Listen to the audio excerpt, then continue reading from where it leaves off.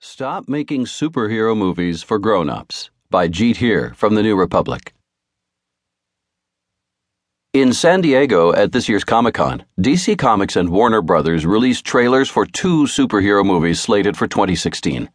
Batman vs. Superman: Dawn of Justice appears to be a political parable.